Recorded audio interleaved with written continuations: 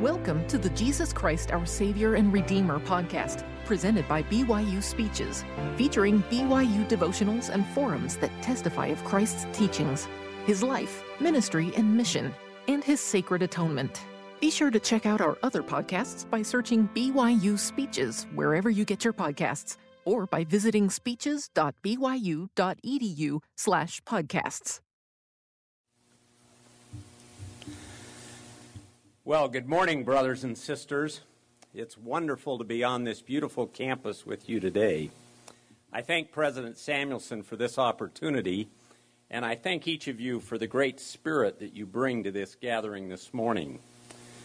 Today, I'd like to consider one of the most basic tenets of the restored gospel of Jesus Christ, that of agency. Elder Richard G. Scott has called agency a vital element in our Father in Heaven's plan of happiness. And Elder Robert D. Hales has said, our use of agency determines who we are and what we will be. While agency is a powerful eternal principle, our approach to decision-making can be considered its mortal embodiment. Agency and the ability to make our decisions on our own are great blessings bestowed by a loving Heavenly Father on each of His sons and daughters. In 2 Nephi we read, "Therefore cheer up your hearts, and remember that ye are free to act for yourselves, to choose the way of everlasting death or the way of eternal life." Choice is inevitably accompanied by opposing forces. Opposition is, in fact, the very essence of choice. Today, I'd like to focus my remarks on some of the principles and processes of righteous decision-making.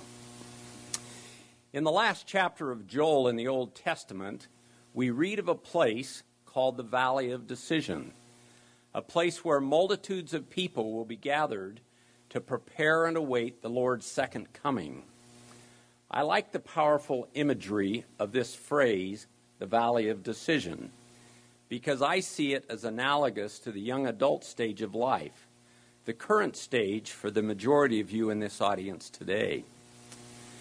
Most of you have already made the wise decision to further your education, but you may now be choosing what to study, what classes to take, and what career path to pursue. You may have already had your roommates assigned to you, but you have the choice of whom to spend time with and how to spend your time.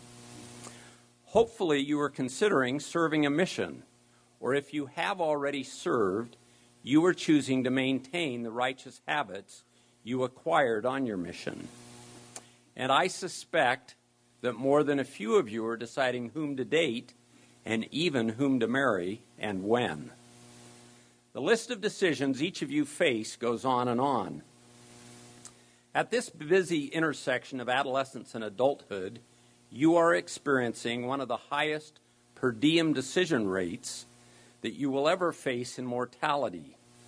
And if you learn to make decisions according to the Lord's process, you will form one of the habits most critical both to your earthly success as well as your eternal success. Let's for a moment reflect on the most basic elements of the decision-making process. When presented with a choice, our perspective and our attitude combine to largely determine the course of action we will pursue. In other words, the decision we make, as outlined in this diagram. Now, for discussion's sake, let's simplify our alternatives regarding decision-making processes into two broad categories. One is making decisions the Lord's way, and the other is making decisions the world's way. We'll begin with a closer examination of the world's way of making decisions. Let's use the example of choosing a career path as our choice or decision to be made, and assume two possible outcomes, career option A and career option B. Now, the world's perspective on such a significant decision would certainly consider financial ramifications, potential for prestige and power, and ease of acquisition. And a worldly attitude might include such things as self-centeredness, a sense of entitlement, and even political correctness as major factors in selecting between careers A and B. Working together, the influence of perspective and attitude will largely determine the decision we make, or in other words, which career path we choose to follow. The result of following the world's process of decision-making in selecting a career would greatly favor certain professions over others. In contrast, let's now take a closer look at making decisions the Lord's way. We'll begin with the same choice, that of which career path to follow, but since we know that all things are spiritual to the Lord, we'll consider a spiritual perspective and a spiritual attitude in this process. A spiritual perspective would first and foremost consider eternity. It would be rooted in gospel principles, and it would allow for a quality journey. And a spiritual attitude would be infused with humility, gratitude, and faith. For example, opportunities to provide service to others, to strengthen one's family, and to spend meaningful time in church callings would all be considered in the Lord's process. When a spiritual perspective and a spiritual attitude are factored into a major decision, such as the choices of a career, the resulting action might well be quite different than that which follows when we follow the worldly decision process. Now, let's superimpose one of my favorite scriptures over these two decision-making processes. Proverbs 3, 5, and 6 reads, "Trust in the Lord with all thine heart, and lean not unto thine own understanding. In all thy ways acknowledge him, and he shall direct thy paths." Using this scripture, we can subtitle the world's approach to decision-making as leaning to thine own understanding. Our own understanding is imperfect. We cannot see the future, nor can we see our ultimate potential. But the world's process, when we rely on it, goes ahead with that limited understanding anyway. Similarly, using this scripture, we can subtitle the Lord's process and approach to decision-making as trusting in the Lord. The Lord does see the future, and only He knows our divine potential. Thus, His approach requires trusting the Lord.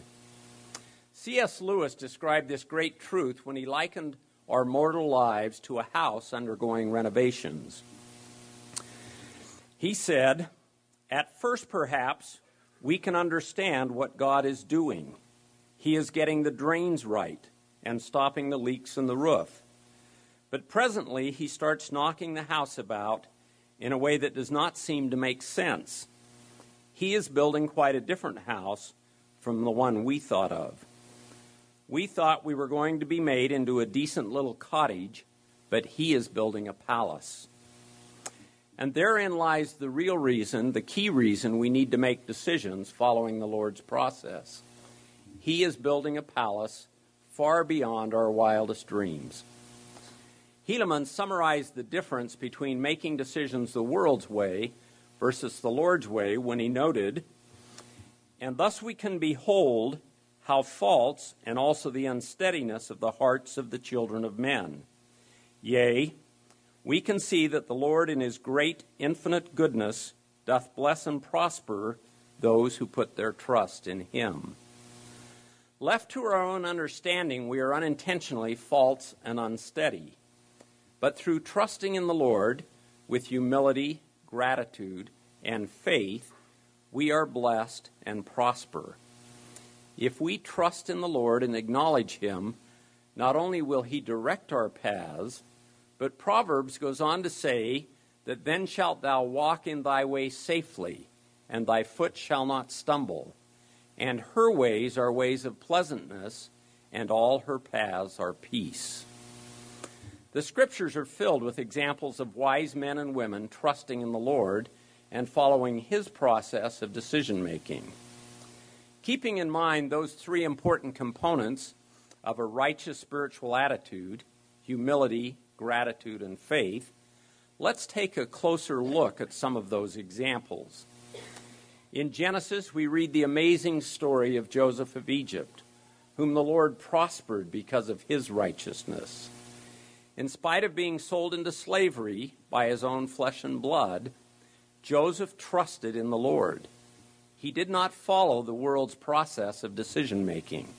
Rather, he remained fully committed to making decisions in the Lord's way. For example, when presented with repeated seductive choices by Potiphar's wife, he remained true to a spiritual perspective and a spiritual attitude. And when presented with the butler's and baker's dreams in prison, Joseph humbly stated that interpretations belong to God, rather than taking the credit for himself. Later, after several more years of separation from his family, Joseph gratefully rejoiced that God hath made me forget all my toil, and hath caused me to be fruitful in the land of my affliction. Joseph retained his great faith throughout his epic ordeal. When finally reunited with his starving family, he acknowledged the Lord's hand, saying, God did send me before you to preserve life. What an excellent example of trusting in the Lord and maintaining a consistently spiritual perspective and attitude. In addition to Joseph, consider the stories of Ruth, Job, Esther, and Nephi, and so many others. These courageous men and women trusted in the Lord with humility, gratitude, and faith. Faced with life-altering circumstances and decisions, they chose to trust in the Lord rather than lean to their own understanding. By so doing, they were blessed with safety and peace, just as we will be. Following the Lord's process of decision-making results in consistently and powerfully righteous decisions, and that pattern of righteous decisions, in turn, develops our character. Elder Richard G. Scott explained the relationship between making decisions the Lord's way and forming righteous character. He said, character is woven quietly from the threads of hundreds of correct decisions, like practice sessions. When strengthened by obedience and worthy acts, correct decisions form a fabric of character that brings victory in times of great need. He then went on to say that righteous character provides the foundation of spiritual strength that enables you to make difficult, extremely important decisions correctly when they seem overpowering. Building our character is certainly part of the Lord's process of building us into a palace. Trusting in the Lord actually becomes an upward spiral. When we trust in the Lord, our faith and character are strengthened. And the stronger our character and the deeper our faith, the better we are able to trust in the Lord. And so on, all resulting in better decision-making. This was certainly the case with Nephi in the opening scenes of the Book of Mormon. From the very first verse, we have evidence of Nephi's righteous spiritual attitude and of his humility, gratitude, and faith. When he states, I, Nephi, having been born of goodly parents, having seen many afflictions in the course of my days, nevertheless, having been highly favored of the Lord in all my days. In the following pages, Nephi is faced with many critical decisions. Should he follow his father in fleeing Jerusalem? Should he believe his father's prophecies of the imminent destruction of the Jews? We know that Nephi had a great desire to know of the mysteries of God. In other words, he had a desire to know God's will for him. And that desire led him to action. He did cry unto the Lord, and the Lord visited him, softening his heart and teaching him to believe the words of his father. This proved to be an important character-building exercise because an even greater decision lay directly ahead. Should Nephi follow his father's counsel to return to Jerusalem to obtain the brass plates, in spite of the inherent dangers and in spite of his brother's unwillingness. We probably all know Nephi's faith-filled reply by heart. I will go and do the things which the Lord hath commanded. For I know that the Lord giveth no commandments unto the children of men, save he shall prepare a way for them that they may accomplish the things which he commandeth them. Elder Richard G. Scott has described this type of motivating faith as follows. Motivating faith is centered in trust in the Lord and in his willingness to answer your needs. The consistent, willing exercise of faith increases your confidence and ability to employ the power of faith. Again, we see the upward spiral that results from a spiritual perspective. The stronger our faith, the more we are able to trust in the Lord, and the better the decisions we make. The Scriptures, plus the lives and experiences of modern-day prophets, are filled with excellent examples of making decisions the Lord's way. I urge you to study the Scriptures with a focus on searching these out. The lessons we learn from the Scriptures will strengthen us and fortify our determination to seek the Lord's will in our lives as well. I am very fortunate to have had opportunities at your age to improve my decision-making abilities. It may surprise you to learn that I struggled with the decision of whether or not to serve a mission. I was young for my grade, so all of my friends left for their missions a full year before I was eligible to go. By that time, I was quite comfortable in my studies, an intercollegiate sports team, and plus I was dating a young woman whom I thought was just perfect. I was a novice at trusting in the Lord. I will be forever grateful for the wise counsel of my father and bishop at that critical crossroads. Their loving guidance helped me see the deficiency of leaning on my own understanding, and I began the upward spiral of trusting the Lord.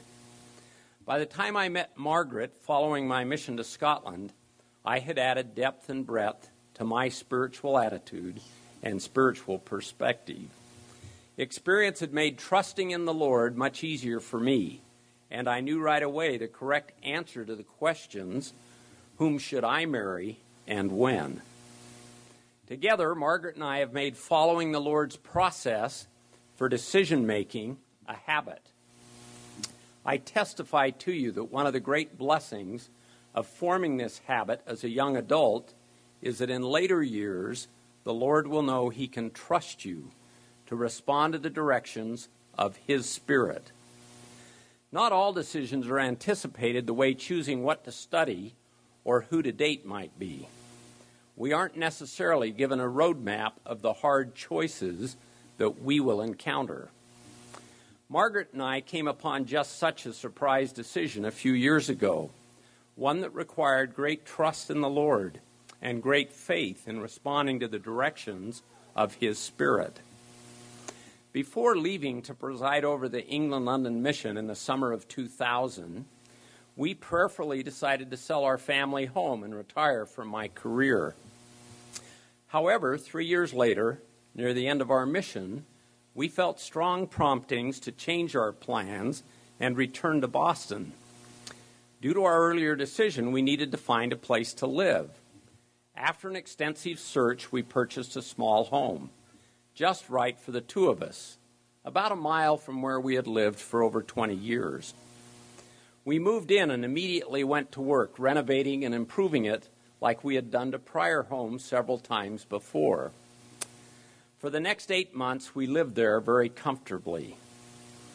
Then one Sunday afternoon, I received a strong impression from the Spirit that we needed to move. Frankly, I was shocked by this very prompting. Another move was not in my plans, and it made certainly no sense to me. Yet I knew I had been told that we needed to move. Later that day, I drove down the street we had lived on for so many years before our mission, I hadn't been on that street for nearly 4 years, not since we had sold our home there.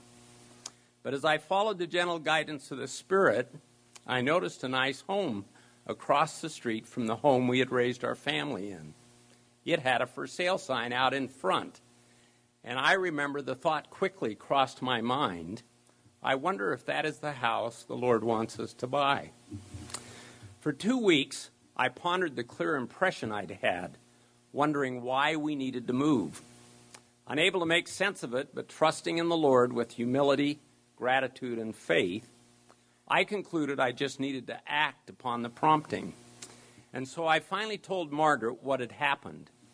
She too was shocked, but we both felt we should do as the Spirit had prompted. So we put our home on the market and prepared to move. After a few days of house hunting, we knew that the house across the street from our previous home was indeed the one we should buy. Now, if you knew the Boston housing market, especially at that time, and as I did, you would have known as I did that this was not likely to be a wise financial decision. We had been in our other home for less than a year, and now we were selling it and buying a home larger than we needed, but we felt strongly prompted that it was what the Lord wanted us to do. We were grateful for the Lord's guidance, even though we did not understand it. The day after we moved, Margaret walked next door to the elderly neighbor she had been acquainted with when we had lived on this street before.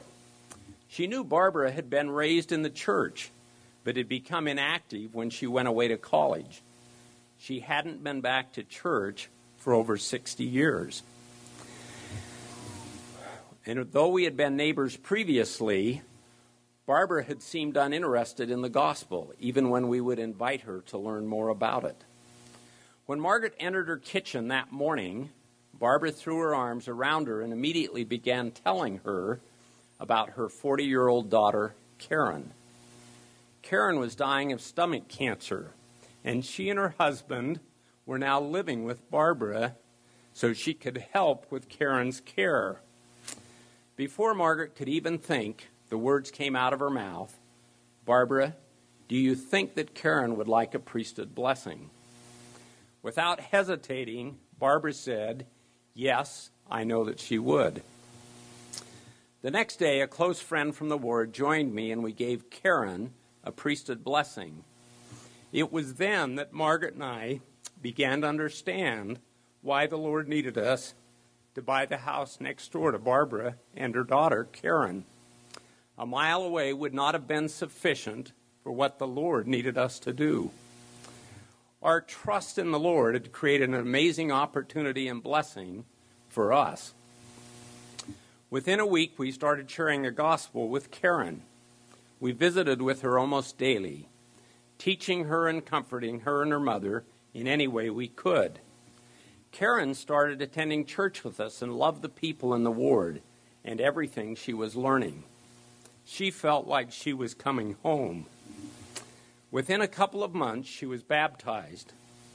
Karen said that day that she was baptized was the happiest day of her life. Even though she only lived 3 months after her baptism, she felt such great joy and happiness and peace from the Lord. Even in her pain and misery, she felt the Lord's arms around her as she neared the end of mortality. Those last few months of her life were truly a gift from the Lord to all of us. We felt a little like Joseph of Egypt, trusting in the Lord though we didn't completely understand his plan.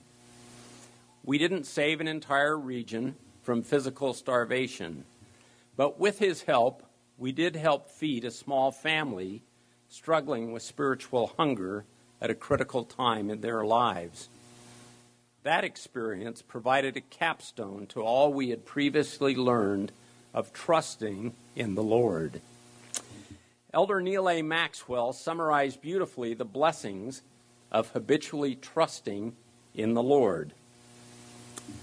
He said, "Your personal possibilities, not for status and position, but for service to God and mankind, are immense. If you will but trust the Lord to lead you, from what you are to what you have the power to become. If you are righteous, his purposes will be served. Remember, each of us can choose to trust in the Lord, letting him develop us into a palace rather than settling for a cottage. And what better time to commit to developing the habit of following the Lord's process of decision-making and learning to trust in him than during this critical period of young adulthood, full of frequent and significant decision-making opportunities. If we can shift our focus from the world's way of making decisions to the Lord's way, our paths will be safe and peaceful and our destination truly divine.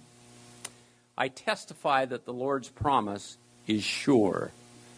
Trust in the Lord with all thine heart, and lean not unto thine own understanding. In all thy ways acknowledge him, and indeed he shall direct thy paths. Rather than focusing on ease and prestige, may we concentrate on eternal considerations as we make life's daily decisions. I pray that we will be able to replace feelings of self-centeredness, entitlement, and political correctness with an attitude of humility, gratitude, and faith through righteous obedience to God's commandments. Like Saul on the road to Damascus, may we each ask, Lord, what wilt thou have me do? I have a deep and abiding testimony, brothers and sisters, of the sanctity of agency. Our free will is literally the only thing that is truly ours. Therefore, the ultimate consecration is in yielding ourselves to God. I pray that as we seek to know the Lord's will for us, as we humbly and gratefully make decisions in his way, we will feel strengthened and enhanced, faithfully contributing to the building up of his kingdom, and that we will enjoy his promised peace in the process. And I say this in the name of our Savior, Jesus Christ. Amen.